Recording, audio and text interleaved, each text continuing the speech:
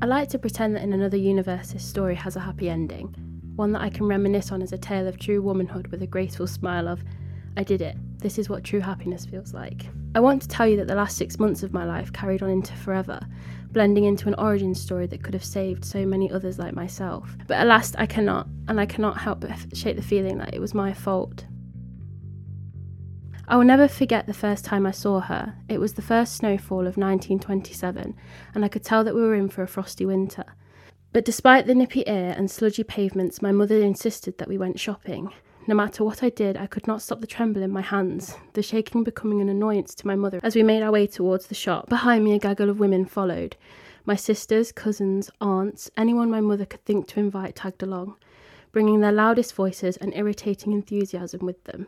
Everywhere we went, I worried that we were a walking burden, something that I had become all too used to feeling over the past 6 months of wedding planning. We had caused chaos in the dress shop, the bakery, every venue we viewed, and now we were on to the last stop. Shopping for shoes for the perfect wedding that was to take place in exactly 2 weeks. Every head in the shop turned to look at us when we entered, the majority of them centering onto my blushed face as we barreled in. Out of the corner of my eye, I saw a figure rush out from behind the desk, a fake yet comforting smile greeting us at the door. Ladies, welcome to the Shoebox. I'm Estelle. How can I help you today? I had never believed in love at first sight, always brushing it off as a romantic cliché used to give people hope. But I swear, the moment I laid my eyes on her, my mind turned to mush. It took me a moment to register what she had said, my attention being stolen away by her enchanting looks. Specifically the roundness to her face, the subtle curvature to her jaw that captured the true essence of her youthful beauty. My admiration for her was instant, an unbearable ache that pounded out of my chest with every thump of my heartbeat, and I had to stop myself from buckling to the ground. My mother elbowed my side, sneering about the fact that she'd drawn a form-fitted suit rather than a respectful knee-length dress. Wedding shoes. I'm here for wedding shoes. Perfect. I'll show you to our bridal section. That was the first time it had ever pained me to say those words. I was getting married. I was getting married to a man that I did not particularly love, but who my mother adored the idea of. Childhood sweetheart, something my family would proudly exclaim to every unsuspecting victim who made the mistake of asking about the upcoming wedding. The idea of getting married made me breathless, in a way that felt like a deafening blow to the gut, but now it felt like something had ripped the life out of me, painting the streets with my past happiness, just to taunt me. I was a traditional woman by definition, but I yearned for more. I wasn't ready to settle down. What is your dress like? We have some lovely satin pumps exported in from Italy. They'll make you look radiant. It was a selling tactic, telling me exactly what I wanted to hear to sell the newest and most expensive pair of shoes, but my God, did it light a fire deep in my stomach. It's a silk gown from a small boutique in London. I've had my eye on it for months now. That sounds beautiful. I think I have the perfect pair for you. I'd spent hours browsing shoes, countless days spent wandering the aisles trying to find the perfect match, but nothing felt right.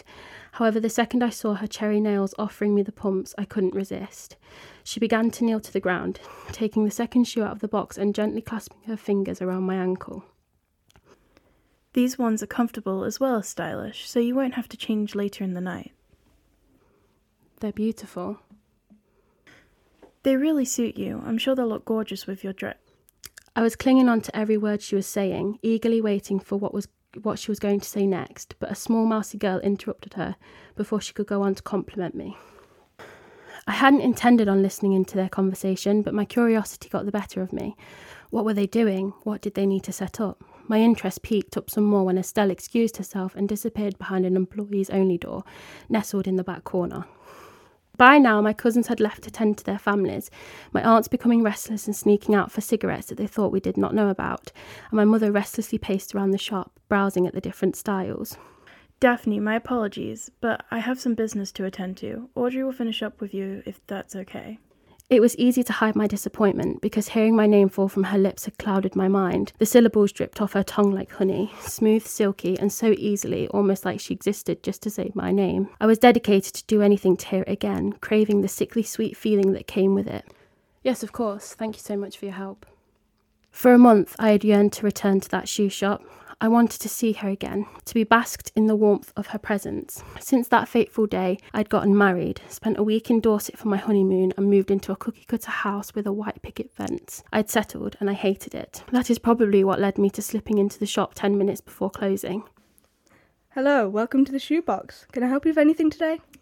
Oh, I'm okay, thank you. Audrey, I told you not to let any more customers in. We close in 10 minutes. Daphne? She remembered me. It had been a month and she remembered me. An idiotic smile took over my entire face, my cheeks aching the more it grew. Yes, that's me. You helped me pick out my wedding shoes, remember? Your wedding shoes, of course. I assume you're married now? She pointed down to my left hand that had grasped my handbag, my golden wedding band standing out against my paled skin. The disappointment in her face was subtle, but it was crystal clear to me, and a small part of me was thrilled. Yes, about 2 weeks actually. We just got back from our honeymoon. The small smile she displayed never met her eyes, clearly just a polite gesture. I basked in her jealousy and disappointment, wanting nothing more for her to break her facade and admit that her heart beat for me. Well, we're going to close soon, but feel free to browse whilst we try and get the rest of the customers out. Audrey, I need you to start setting up for tonight. I stayed close to the desk, busying myself with looking through the shelves just to stay close enough to Estelle to ensure I could still breathe. The final string of customers made their way out the shop, leaving me alone with the two women in there. However, before I could make my presence known, to voice my goodbyes, my ears pricked at their conversation. There's going to be some big money here tonight, so we need to make an impression. Are you nervous? Why would I be nervous? The woman you're playing tonight hasn't lost a game. Neither have I. I watched Estelle disappear behind the staff-only door once more, the aging wood creaking shut behind her. Audrey began making her way down the aisles, pausing in her tracks once she saw me still lingering. Oh, Daphne, the shop closed a few minutes ago. I know, I was just waiting for Estelle. I wanted to talk to her about something. Well, she's done for the day, so you probably won't catch her tonight. You should just come back tomorrow. Come on, I'll walk you out.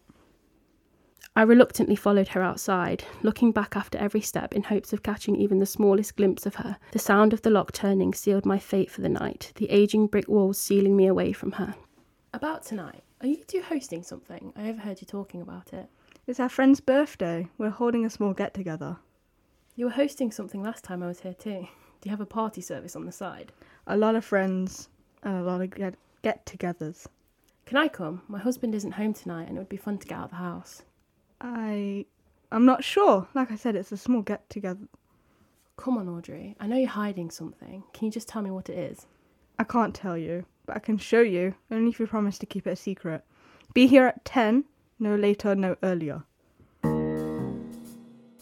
10 p.m. It was risky, but I was willing to do it if it meant I could be in her presence again.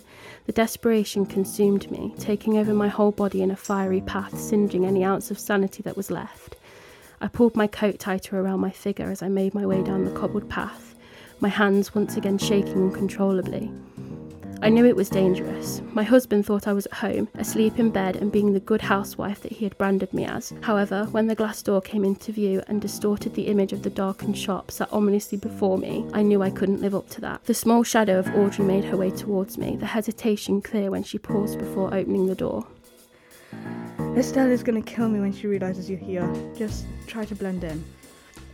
I don't know what I was expecting. It didn't take a genius to see that I was naive, but once we made our way down the darkened corridor that hid behind the staff-only door, I was opened up to a whole new world. The music thumped from the room, the deep red walls darkening the atmosphere, but it burst to life with laughter from every table. It was like a magnetic field, my subconscious drawing me to her. She was in her element. A radiant smile plastered across her face as her mind span. Game after game she won. She kept winning until finally her gaze lifted to me, the confusion melting into anger when I awkwardly waved at her. She screamed at me, questioning why I was there and demanding answers. Her anger thrilled me, and it continued to thrill me every time I showed my face at the club. From there, I was immersed in a world that terrified and excited me all at the same time. Every Thursday, I would leave the house at 9:15 p.m, 25 minutes after my husband left for the night shift, and made my way to the shoebox. Estelle claimed to hate me being there, always telling me that she didn't want me sucked up into her world, but every Thursday we snuck away. Hiding behind the walls of her office, countless hours were spent sharing small touches, hushed sweet nothings, and a knowledge of poker that astounded me every time I went for a lesson. I wanted it to last forever. I needed it to last forever, but deep down I knew that it couldn't.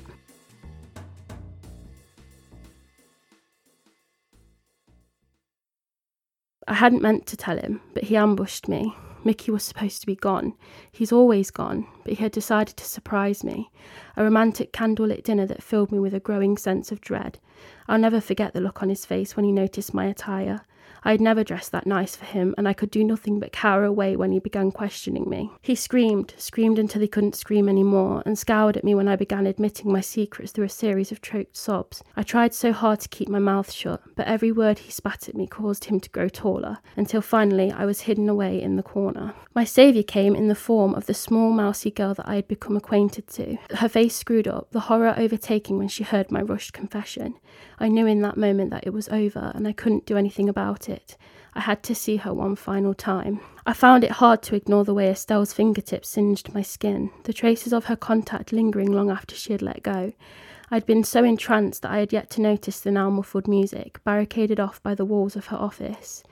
I couldn't do anything but continue to stare in wonder, my eyes locked on the fiery glare that was protruding through the tension that had settled in a thick cloud around us. My heart broke with every syllable. My whole world was burning to the floor, and I couldn't put it out. Pausing in her tracks, Estelle finally met my eye, her love for me spilling down her cheeks in hot streaks. Our love for each other was like oxygen, something we needed to survive, greedy with every breath and taking it for granted, until finally we were suffocated.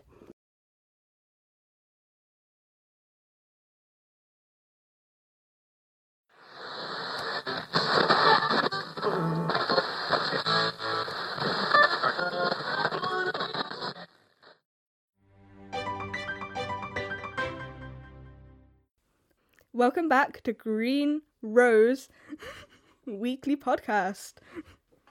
Hello. I'm Caitlin. And I'm Georgia. Yes, welcome. We're going to tell you all the new and weekly gossip. Right, so first, did you hear that Miss Poland is on maternity leave? Really? Yeah, apparently it's twins. Twins? Twins. She's tiny. She is. I wonder how she's gonna... Caitlin. How's she gonna do it? It's well, good luck to her. Yeah. I hope it goes I well. hope you don't crush her. Boys and girls and boys. What do you think? One of each. Yeah. You always want one of each when it's twins, don't you? Yeah. You don't want to say it, but you do. It's like, no, I only want two girls. No, you don't. No, you don't. No. Absolutely not. Nah. So next, upcoming exams. We've got maths. Yeah. We've got maths and English this week. I'm more of an English girl myself. Yeah. I always sort of go down that route. Macbeth, Blood Brothers. I don't know. I don't like doing the books. I like all the poems and stuff. Oh, yeah, you're very poetic, aren't you, Kate? Yeah. I know, it just flows off the tongue. So next, bathrooms destroyed. By what? God knows. Did you hear that? No? Okay, just whatever. Must be my imagination. Yeah. Anyway, these bathrooms, what Yeah. happened? Destroyed. Some people are saying it's ghosts, you know. Ghosts. Ghosts? Wow. New low. It's funny you say that Is it? because I was talking to one of the old teachers that's been here since forever. Yeah. Right. And he was telling me about the history of the place. Ooh. So obviously Green Rose Avenue has had a reputation through the years. Yeah. Of being quite the scandalous street. Yeah. But apparently on this plot of land, where this school is right now, used to be a shoebox. No. Shoebox? No. Used to be a shoe shop. Ah, Okay. yeah, okay. And it used to have this club underneath it where women would go to play poker. Oh my god. And it was really scandalous. And apparently there was these two women that were in love. And this is 1920s. So you've got to imagine. They're not living. It's not looking good for them. No. And she had a husband and he ended up killing both of them. Long story short. No way. Yeah, it was quite dramatic but sort of poetically beautiful. Yeah. Tragically beautiful almost. Writing a story about it. That's your history paper sorted. Yep, you're welcome, guys. But yeah, I think it's really interesting, especially with everything that's been happening recently. Yeah. You've got to think about it. Maybe it's Maybe it's a sign. maybe it's Daphne. We're next. Don't go wandering the halls on your own. Yeah. Don't stay in the school too long. Not after dark anyway. No. Which is a bit hard when it's coming up to winter. Yeah. You're leaving school and it's pitch black. Yeah, it's not great. Nah. Did you hear near this area? You know the old people's homes? Oh, the old people's homes. Oh, it smells like mothballs when you walk past that. It's not, yeah, and weird ones that look outside as well. Steer through the window. But yeah, that place is really haunted too, I bet. Really? Yeah. You've got to think of how many old people must die there. I bet they've got some really interesting stories, though. Yeah. Like, ooh, it makes me weird to think about it. I wonder what, like, old people ghosts would look like. Really old, I can imagine. Can you imagine waking up with an old lady at the bottom of your bed? How scary that would be. Imagine, like, you wake up and there's an old lady in your rocking chair. Ooh, why would you put that image into my head? You wake up and Awful. that's my chair. That's mine. Go away. You know how we was talking about bathrooms earlier? Mhm. Did you hear 2 students in the 2nd floor? Where's this going? Not where you would like it to go. Okay, continue. 2 students, 2nd floor bathroom, getting at it. Oh God, Caleb. Caught by the one and only Miss Poland. Oh, that poor woman. Just as she's about to go on maternity Yeah. leave as I well. wonder if she gave him any tips. What is wrong with you? You have to think about it though, don't you? I don't really want to, though. You don't want to, if I'm but, being like- honest with you. It's not something I particularly want to think about. You never know. I do know. It's not. Some people are into that. Okay. Shall we move on? This is a school broadcast. Yeah, remember this that? is a school broadcast, Caitlin. Just remember that. Sorry, teachers. So, unfortunately, for our regular listeners, we have some sad news. No way. This could possibly be our last episode. It's yet to be determined, but if you read the last newsletter, then you'll know that we've had some budget cuts around the school, Yeah. and it's not looking good, guys. No. I'm going to be We're gonna honest have with to you. resort to phone microphones. Oh God, it's not looking good. So it's looking like the school might be passed over to the government. Yeah. So, and What- we don't know what's going up on top of it. We Most likely a shopping centre. Let's be honest. Yeah, or student flats. Oh, they're everywhere. They're The whole everywhere. city. Yeah. It's a jungle of student flats. But we hope whoever is on it next enjoys it. Don't die. Don't die. Because there's plenty of spirits wandering these halls, and we don't really need to add to that. No hauntings either. No hauntings, please. So yeah, it would be interesting to see if anyone does a Ouija board, though. Yeah. I wonder how many people they'd get through, because there's a lot of history on this place. They'd be like, line up, please. Line up. One at a time. One at a time, get your tickets, come through. So, The whole ghost stuff. yes. Very back interesting. to ghosts. Yeah, back to ghosts. So, very interesting. When I was a little kid, apparently I was sleeping nice and soundly in my crib, Right. and this ghost starts talking through the baby monitor. Ooh. It was like, I'm here for you. Wow. Yeah. Mum was very freaked out. I can imagine. She put like, she did all the incense and everything. Oh, my sister-in-law's big into incense. Is she? Big into incense. It actually, when we went on holiday last, we went up to an abandoned chapel that was near our holiday home, and we found a seance. Oh. Just casually. Yeah. They were burning what I could only assume was a copy of the Bible, which is absolutely horrific. And so we were there, and as I bent down to pick something up, Yeah. she screamed at me, "Don't do that! Don't do that!" So obviously I listened because she seemed very distressed. Anyway, the next day it didn't help that she had gone and found a crystal shop and bought like 50 quid's worth of sage. Oh, that's a lot of money. It's a lot of money, just to clear the bad spirits. So yeah, pretty traumatizing. Did find a frog though. Did you? Did find a frog. Could have been a result.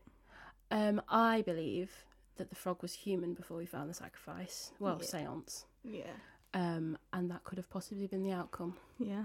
It could be the live action of. Princess and the Frog? Yeah. Yeah. I wasn't going to kiss it though. Was he not? Oh, No. It could have been your true love.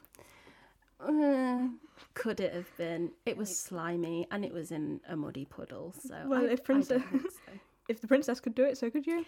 She's a cartoon character, Caitlin, not to destroy the hopes and dreams of any children out there, but she's a cartoon character. Destroying lives by the day. Have I just ruined your childhood? No. Oh, well, I'm glad for that. Ruined my sisters, though. Oh, dear. Princesses, interesting. Interesting. Dogs, more. Dogs more interesting. Yeah. Everyone loves dogs. Yeah. The royal family, not so much. They have a lot of corgis. That is Or true. had, anyway. Had. That's a bit sad. They've been sheared out, haven't they? Mm. Have you got any dog stories? I've got one. Have you? So, in my living room, there is a light hanging from the ceiling, and it's not a chandelier, because we're not posh, Yeah. and we're not rich, Mm. but it resembles the shape, almost the structure of a chandelier. Yeah. And when my sister used to live with us, Mm-hmm. I would sit on the sofa and I would stare at this chandelier, Bit creepy. just a bit. And this was like 4-year-old me, maybe like inching into 5, Yeah. like child, creepy child, don't really know much about ghosts yet. Yeah. And whenever she would ask me what I was looking at, I was always say, I'm looking at the dog on the dog. ceiling.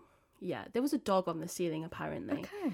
And when I described this dog to my mum, it was her dead Jack Russell. Oh. So, yeah. Now, obviously, very imaginative child. Yeah. You know, thought I could hear the Gruffalo roaring outside my bedroom window. Never did. Just active imagination. Yeah. So, it could have possibly been me seeing a picture of this dog Yeah. and then adding it into The light. the light. But who knows? Maybe it was the spirit of Sparky. We never know. Yeah. Bit ironic that he's called Sparky, sat on a light in it. Yeah. That light did go out a few times as well. It was him. It was him. It was Sparky. Speaking of dog stories, I've got one of my own. Oh, Yeah. A bit weird, okay. but hang on. I can take weird. Can you? Yeah. When I was a little kid, Right. little kiddo, we had an unknowingly grave in our garden. As you do. Yeah, playing around in the garden, trip into it. It was a dog's grave. Oh. Yeah, had nightmares for weeks Like, after. how big was this dog? Labrador size, so Big dog. big dog. Small child. Yeah, Not great. yeah. So, you fell in the grave. Fell in the grave. Bones? Yeah, Decaying bones? Was it already decayed? Just bones. bones. We'll just Just generally speaking. yeah, bones. Bones. Bones. Okay. It was horrible. I had nightmares weeks and weeks after. I can imagine. I used to have nightmares after we were forced to read The Ghost Dog in primary. Primary? Yeah. Primary. It was traumatic. Was it? And when my teacher asked me how I was going to overcome this fear, I said I'd suck it up in the Hoover, like Ghostbusters, but it never worked. Did it not? Oh wow, I'm so shocked by that. I can't believe it didn't work. I really thought it did. I really thought I was outsmarting everyone there. Yeah. I thought this Imagine is it. you running around with a vacuum in the air. This is my $1 million idea. Who they're going to call? Georgia Straw. That's Georgia who they're Straw, going to yeah. call. We went off topic a lot that time. Yeah, sorry about that, but it's the chemistry thing, isn't it? Yeah. Caitlin, me and you were great together. We should measure it. Anyways, so that was it for this week. Yeah. Maybe our last week. Maybe our last week. So thank you so much for Yeah. joining us. We hope it's not our last time, but if it is, farewell. Good Yeah. luck with your futures and stay in school. Don't do drugs. And don't die. Yeah, from ghosts. Yeah, don't die from ghosts. That'd be horrible. It would be, yeah, horrible. Horrible. Anyway, Yeah. bye. Bye. Oh, that was horrible.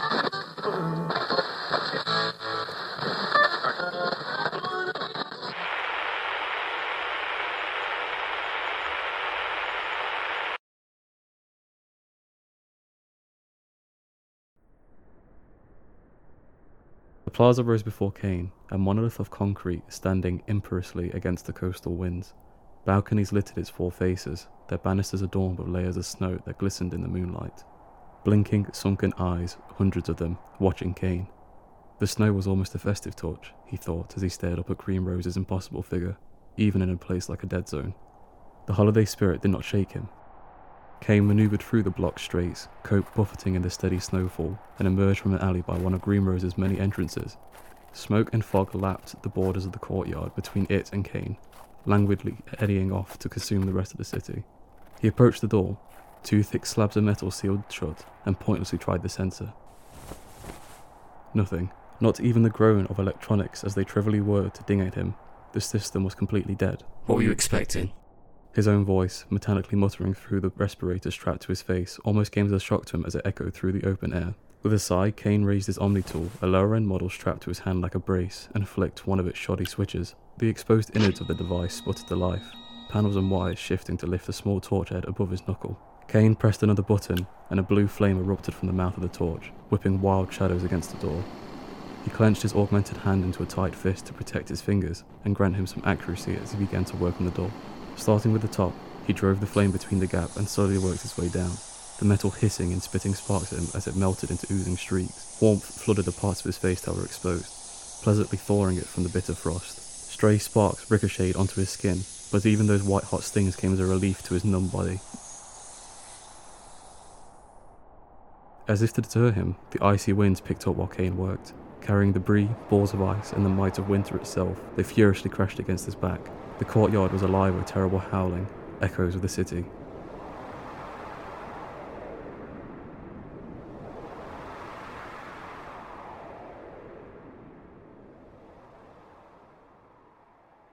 But these portentous wails fell on deaf ears. He was here to do a job, one he insisted on seeing through to its end. Hunched over, Kane finally reached the bottom of the door and shut off the torch. Fierce vestiges of heat fading from his hand. Molten metal, like liquid fire, dribbled down the jagged edges of the door's slit and sizzled in the snow by Kane's feet. He dipped a hand into his coat and pulled out his pry bar, a sleek tool rusted from other, inquisitive intrusions. For leverage, he jammed the bar into the gap he had carved out and wrapped his modified hand around the grip. Phantom strength, spawned from the brace, suddenly rushed into his fingers, pulling his muscles taut with furious power. Kane pushed on the bar, and the door let out a low whine as it slowly slid open, revealing the void within. He put away the bar and stared into the dark, the stub of his missing left ring finger throbbing painfully.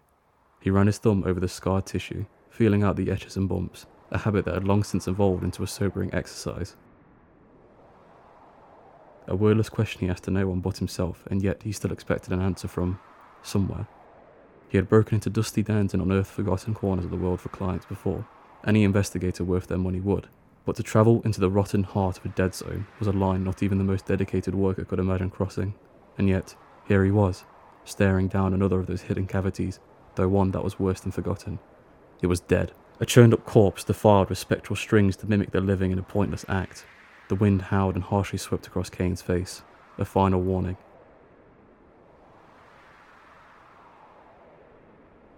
He ignored it and stepped into the darkness.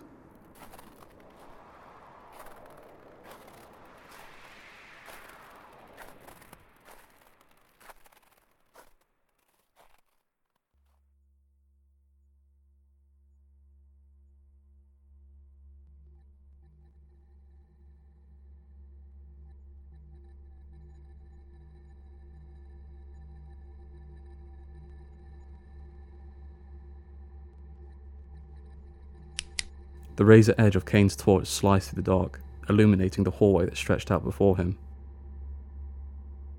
The light caught a thin smog rolling through the hall like a midnight coastal fog, its puffy tendrils tinged a pastel yellow. Through the sickly veil, Kane could make out graffiti plastered on the sleek metal walls, and mountainous piles of rubbish cluttered outside the apartment doors. Everywhere he stepped, some form of debris crumpled beneath his boot. He kicked a pram out of the way, its aged wheels creaking as it rolled into the dark, and took a breath. It came through his mask as a tinny wheeze and left a lingering taste of garlic in his mouth. The air in here was no safer to breathe than the fog stalking the courtyard outside. To make the night a little more bearable, Kane decided that he needed to find a way to get the filtration system back online. Kane's presence roused the building from a deep slumber, the way a dusty old house begrudgingly greets its new inhabitants. Distant pipes hissed, empty rooms bristled against the icy drafts, and the creaking inner of walls snuck up on Kane, nipping at his ears.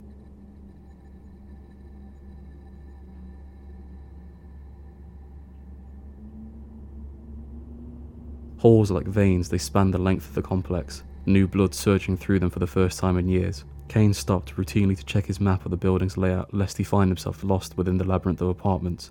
Fortunately, the ground floor was nowhere near as dense as what awaited him on the upper levels. The commercial district was close, he deduced, while squinting at the faded map. Only a few more turns to go.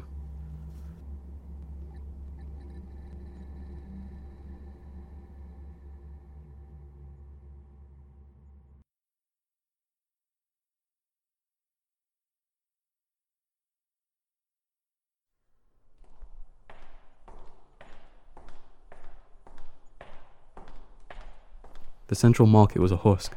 Withered stores that had long since been gutted of their wares cluttered the main floor.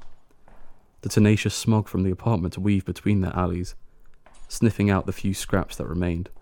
Among the graveyard, lifeless lights dangled from ramshackle signs like old discarded bones.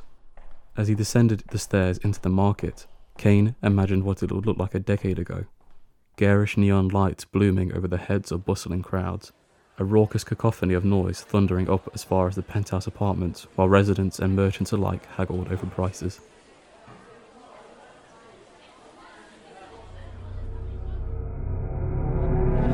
That was all a far-off image now.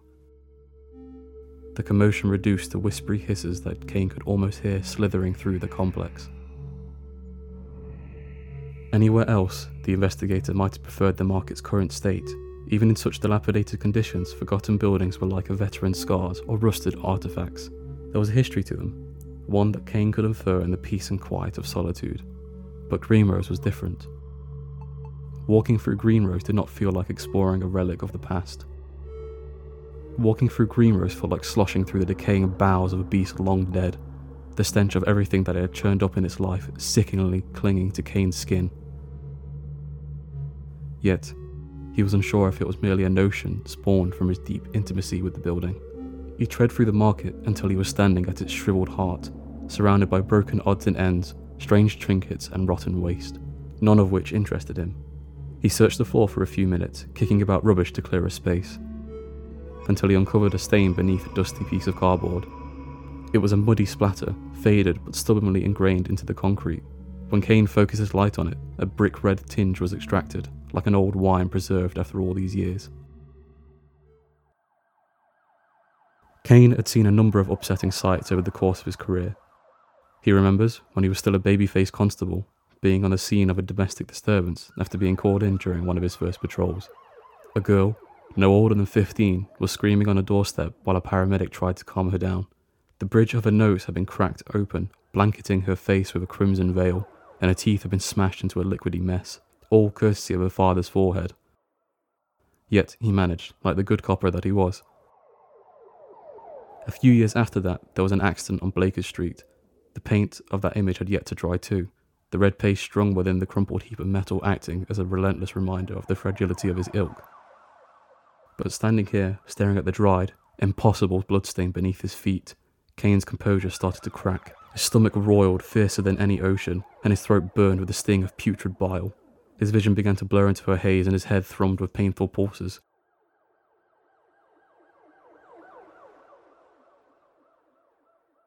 He slid the cardboard back over the stain to stop the torrent from spilling out. Chest heaving, he closed his eyes and tried to catch his breath. This wasn't the time for that. It never was. When he opened his eyes, Kane was gazing up at the fathomless moor above. Oriented in a square spanning the borders of the market, the complex's other upper levels were tightly stacked on top of one another to an impossible height.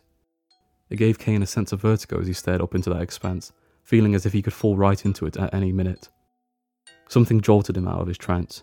Pinprick lights on one of the middle floors gleamed in the dark like pairs of eyes caught in the moonlight, wolfishly staring back at him.